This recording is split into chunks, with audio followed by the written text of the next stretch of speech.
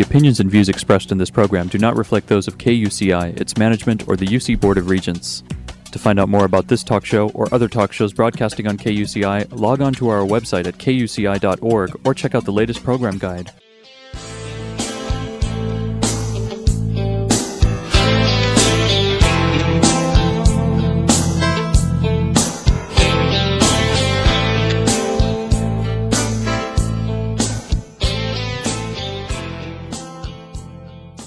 Good morning. You're listening to KUCI 88.9 FM in Irvine, California, streaming online at kuci.org and podcasting on iTunes. Welcome to Fighting for Love. This show will help you turn conflict into collaboration in all your relationships. I'm Lloyd, the show's engineer, and your host is Mari Frank, an attorney mediator since 1985. She's a mediator for the Orange County Superior Court Civil Mediation Panel. Mari's a professor of negotiations and conflict management and has been a certified state bar trainer for over 25 years. To learn more about the show and our great guests, please visit conflicthealing.com. Mari, what's your show about this morning? I am so thrilled today because one of the women that I've been reading about and reading her books and things throughout the years is joining us today from Massachusetts. She is the author of this wonderful book, Negotiating at Work, Turn Small Wins into Big Gains. Fabulous book for women and for men, but especially for women that really need this. Let me tell you a little bit about Deborah. She's right here with me across the miles, but I want to just do a quick introduction just so you get to know who she is and why I'm so excited that she's here. Dr. Deborah Kolb is Professor for Women in Leadership, Emeritus, and co-founder of the Ford Foundation-funded Center for Gender in Negotiations at the Simmons University School of Business. Professor Kolb served as the executive director of the program on negotiation at Harvard, which I was so excited because I have studied there myself. And she currently directs the Negotiations in the Workplace Project. So she is amazing. I know she's also doing videos with her daughter, who's an expert as well. So we're going to talk about that. You can find out more about her at our website at conflicthealing.com and also at Deborah Kolb, Deborah M. Kolb, and I'm going to spell Deborah for you because sometimes it's spelled differently, DeborahMkolb.com. So we will do that, and I'm just so thrilled. Thank you for joining us. Oh, it's my pleasure. It's my pleasure. This is great. Okay, so first of all, I loved in the beginning of your book, you talk about how you decided to write this book. I know you've written several other books, but one of them was The Shadow Negotiation. Right. Another one was Everyday Negotiation. And you talked about they wanted you to update that one. And you said, no, I'm going to do this one instead. This one, right. Tell us how you decided to write this book. Well, I do a lot of executive programs for women leaders. And, everybody in every company that I would deal with, everybody knows how to negotiate. They have courses that they take on negotiation with clients and customers, suppliers. But what I discovered was that for women, they really needed to think about how they could negotiate for themselves. When I start one of these programs, I always say to people, I bet you're really good negotiator when you negotiate with suppliers and clients. What makes you good? Oh, I listen. I have the company behind me. I have good relationship with people. And then I say, and what's different when you negotiate for yourself? Oh, much more emotional. I mean, it's about me after all. It's riskier. My reputation is on the line. I don't necessarily able to get people to actually negotiate with me. It's not structured to do it. And so I really wanted to write a book that would help women recognize their opportunities to negotiate and really give them some very concrete tools about what to do. One of the things that I talk about, I read so many things. When people talk about women in negotiation, the main thing they talk about is women and pay. But that is, I'm writing a paper now with a colleague of mine. We're calling it the pot of gold, right? The pot of gold is not the only thing. Right. Women have to negotiate. They're often asked to take on jobs they don't want. They have to negotiate about that. They're not on the screen for opportunities. They have to negotiate for that. They're asked to do extra work, invisible work. They have to do that.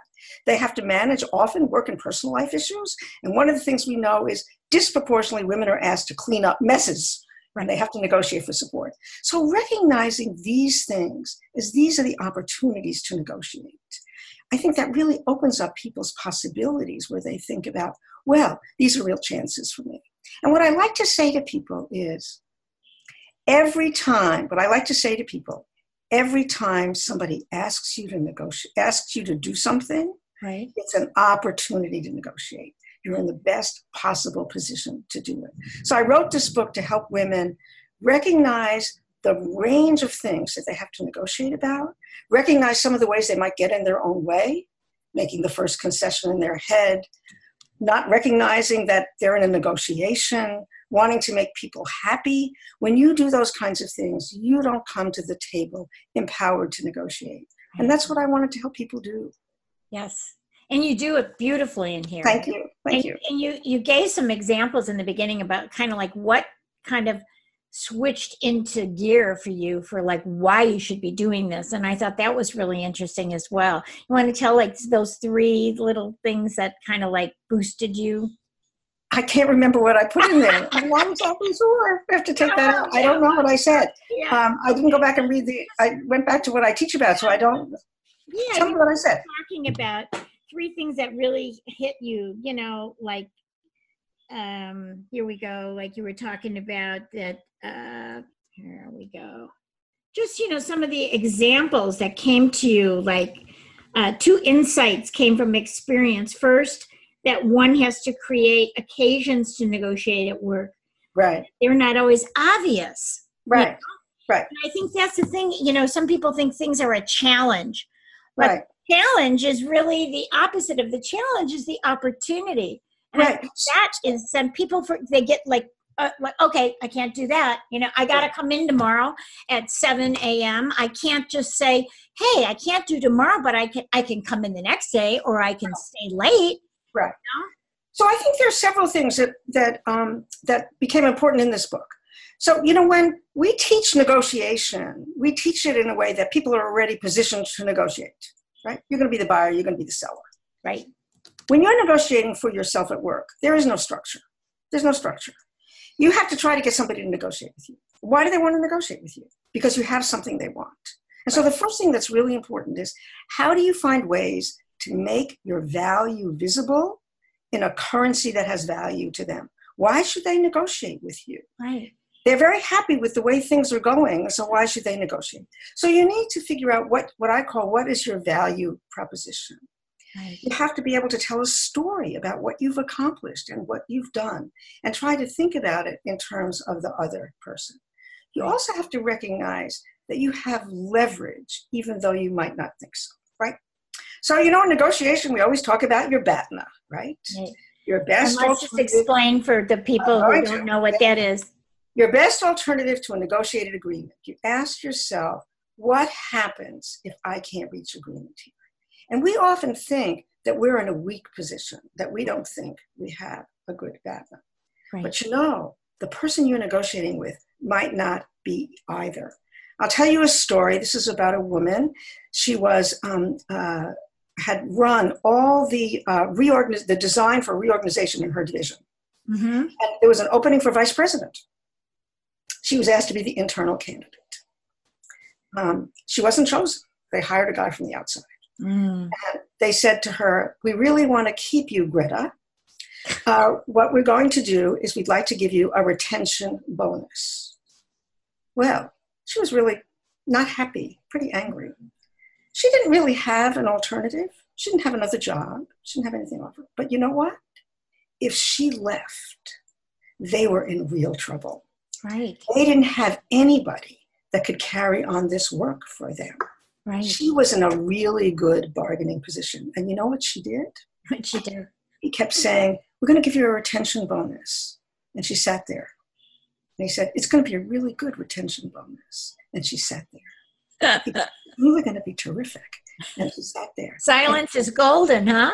And he said, what do you want? She said, I'm going to tell you what I want. And she got a huge raise and another opportunity, right? So she had leverage there because she knew what she had done. So if you can figure out what your value is, you can make sure that you own that value. but also think about your alternatives. What happens if you can't reach an agreement? Because that is shifting the bargaining power and leverage. And we often think we don't have it, but often we do. Anytime anybody asks you to do something, you have leverage, right? You have leverage. Yes. I always like to... And I tell my clients, don't give up something unless you're going to get something in return. Absolutely. Absolutely. It should be of at least equal or even greater value. And I always tell people, you never want to negotiate about one issue, right? If it's a one-issue negotiation, it's a zero-sum game. Win, lose. You're always negotiating for more things. So there's several things that I like to say that are a little bit different when you negotiate for yourself about these kinds of deals, as opposed to when we think about it just regular negotiation. One is the thing is, when you're bringing up an issue to negotiate, you can expect resistance. After all, you're asking for a change. And the person you're negotiating with is probably really happy with the way things are going. Right. So I always like to say you have to come in and anchor with options. We use anchoring in negotiation all the time. Person who makes the first offer anchors the negotiation. The way I talk about it is come in with solutions and have more than one solution. Because then you're not presenting a person with a problem. You're presenting them with solutions. And the second thing I like to say is in all your solutions, you should be trying to connect what's good for you to what's good for the organization. Right. In a lot of these programs that I run, we do role plays, and people role play their own negotiation with each other. And we once did one. We had people role play it, and then we did a little more training on negotiation. We did it again. And here's what was different. The first time they negotiated, it was all about me. This is what I want. I deserve this. I've really been great. Da da da. Right. The second time was, the CEO says we have to cut costs. And let me tell you why what I'm asking for is going to contribute for that. Yeah. Or we've just lost somebody. And let me tell you why what I'm asking is going to do. Connect what's good for you to what's good for your organization. So you want to anchor with options. The options want to connect what's good for you to what's good for the organization. And always come in with more than one. Because then people are being forced to say, it's not yes or no. It's A or B. And, the research is clear, right? A or B. It changes the whole discussion. Right. I should tell you a fun story about my daughter. Okay, good. My daughter has been working as a managing editor for this company in California. And then she broke her foot. And then while she broke her foot and was remotely working from home, she researched about traveling all over the world and working remotely. Yeah. So so what she did was, and of course, Mama helped her. Of course. But anyway, she wrote a proposal to work, remotely from all over Europe. Okay, and all over the country, all over. Right. All the world. And she showed them, because the name of the company is Road Trip Nation, and they have a book that she helped write about how young people should be going out in the world, right? Right. I said, well, Elizabeth, what you're trying to do is exactly what they do. Show them how you can write things about what you're doing. Right. Yeah. So anyway. That is a great example of connecting what's good for everyone, what's good for the organization. Absolutely perfect. Absolutely perfect. So she showed them how, I said, show them what's in it for them. Right, always show what's in it for them. Exactly. That I could do this, but I can do this. I can write these. I can communicate. I'm 9 hours earlier. I'll have all my work done before you even get there. That's great. Anyway, for the last 2 years, she has been not only Europe, all over Europe, and she's in England right now, but she has been in South America. Oh, that's wonderful. How great. In Australia. Yeah. And she didn't know how to do it, but of course, learning from you and other people, and of course me doing it, I said, just keep showing what's in it for them, and make sure you get what you want, but by showing them how this is going to help them. What? And this is 2.5 years, and she's still doing this. That's great. So the other thing that I like to say about those things is when you put out those proposals, you're asking for a change. I always say you want to think about people's good reasons for saying no. Right. And I always like to say you should have 5. What are their 5 good reasons for saying no? First, if you know about those reasons, you can incorporate them in your proposal. but you can also bring it up in the discussion. You can start out by saying, I'm proposing this. I'm pretty sure you think it's not really going to work for this reason. Let's talk about it, right? You get it out of the open, so then they don't say later on, no, it's not going to work. You've actually introduced it. So always understand there are 5 good reasons for saying no to you. And if you can't think about 5, think about it more. And it's always good reasons from their perspective. We always like to think we're the heroines of our own stories. Right. They're the problem. But that's not how they see themselves, right? I always like to say, nobody wakes up in the morning and says, I'm opportunistic, I'm a short-term thinker, I'm out for myself, and I'm conflict-ridden. People don't say that. They always think I'm acting out of good intentions and everything. You need to understand those good intentions. Right. Yeah. And the other thing I know you talk about in your book is know what some of the things that you are, maybe you don't have, and turn that into something positive. Maybe you don't have enough experience, or you haven't done something, how can you make that? Right. So I understanding. Right. So I'd say a few things about that. One is, I think that if you have good information, it really helps you when you ask, you can feel defensible.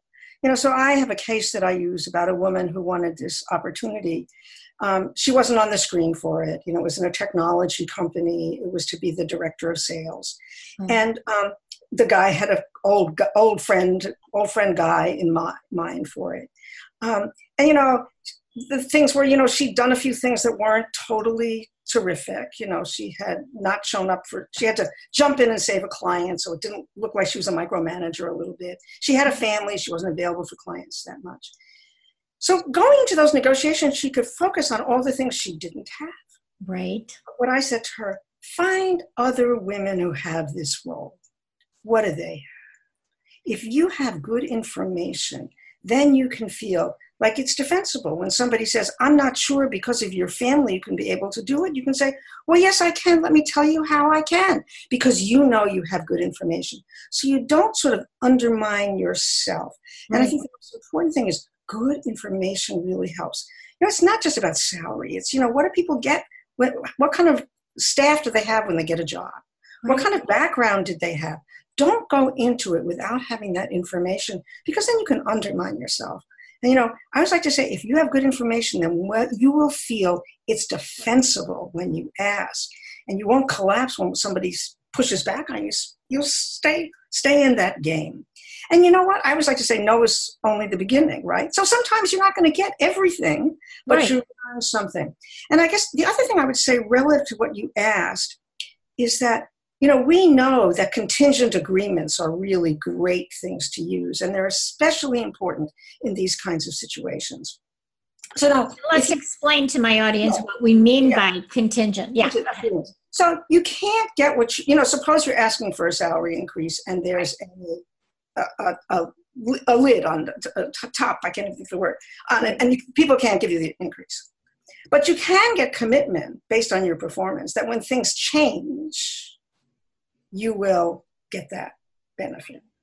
A performance review, or in the income of the company or whatever. The other thing is, I always like to say pilots are really great, right? So you want to do something, your boss is not clear. You want to start a new project. He said, I don't really think we can do it. So you say, look, let me try it for 3 months, and then we'll evaluate. The reason it's a good contingent agreement, and what contingent agreements are about, is people have different beliefs about the future. Right. You're not proposing this if you didn't think it was going to work. You're doing it because you think it's going to work, right? Right. You believe that. Your boss isn't sure, right? So he's willing or she's willing to go along for the pilot because it's not costing that much. But then when you get the results, and you also have to make sure you negotiate the criteria for the results, when the criteria come out 3 months later, then the story is there. It's either worked, and if it's worked, then maybe he'll agree to fund it for real. So contingent agreements are things about the future and based on people's different beliefs about them. You think something's going to happen, the other person isn't sure. That's the basis for making that kind of agreement. And I think pilots, when you're proposing something new, is a great idea. Your daughter, for example, she got what she wanted, but she could have done it as a pilot. If she met resistance, she says, she did it as a pilot. Yeah, let me try this for 6 months, and then They said, we like it better. All this work is done by the time we come in. I said, well, my experience is when people do it for contingent agreements, people even forgot that they were on a trial. They just think it happened. It just goes, right? But I think it's a great way when you find yourself stuck a little bit. Yeah. So and I think it's less scary for the people involved, for both sides. Absolutely. Let's try it. And so I think that really works well. I guess the other thing I want to mention is that, when people don't want to give you what you're asking for. Oh, that's a good one.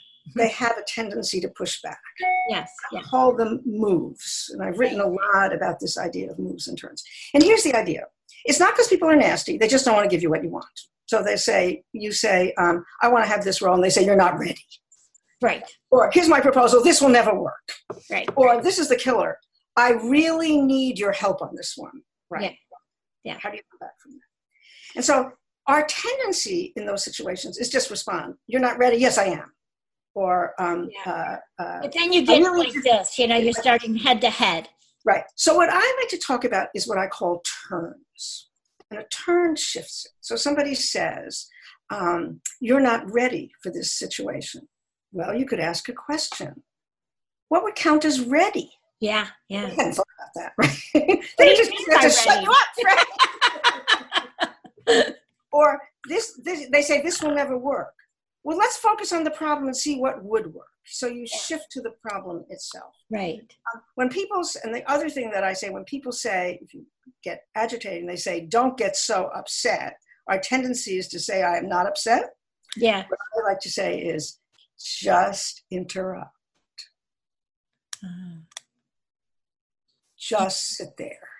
Yeah. Just sit there. People always want to fill in. And, people use these moves not because they're nasty. It's just they don't necessarily want to give you what you want. Right. And if you thought about people's good reasons for saying no to you, often those come up as moves later on in the negotiation. So if you thought about their good reasons for saying no, you can come prepared with turns in mind. Because people always say to me, I always thought about those turns the minute I left the room. Yeah. But if you think about good reasons for saying no, you can come in with turns in mind. Yeah. It's like verbal Aikido too, isn't it? They say, well, you're not ready. And say, that's really interesting. Help me understand what you mean by that, because I want to be ready. It's like you do this little verbal Aikido with them so that you don't agree with them to say, that's a good point. What does that mean? And so I know how to be ready. Right. Then you could say, well, you know what? I have done that. And I have done that. And what they thought when they said that to you, it was going to shut you up.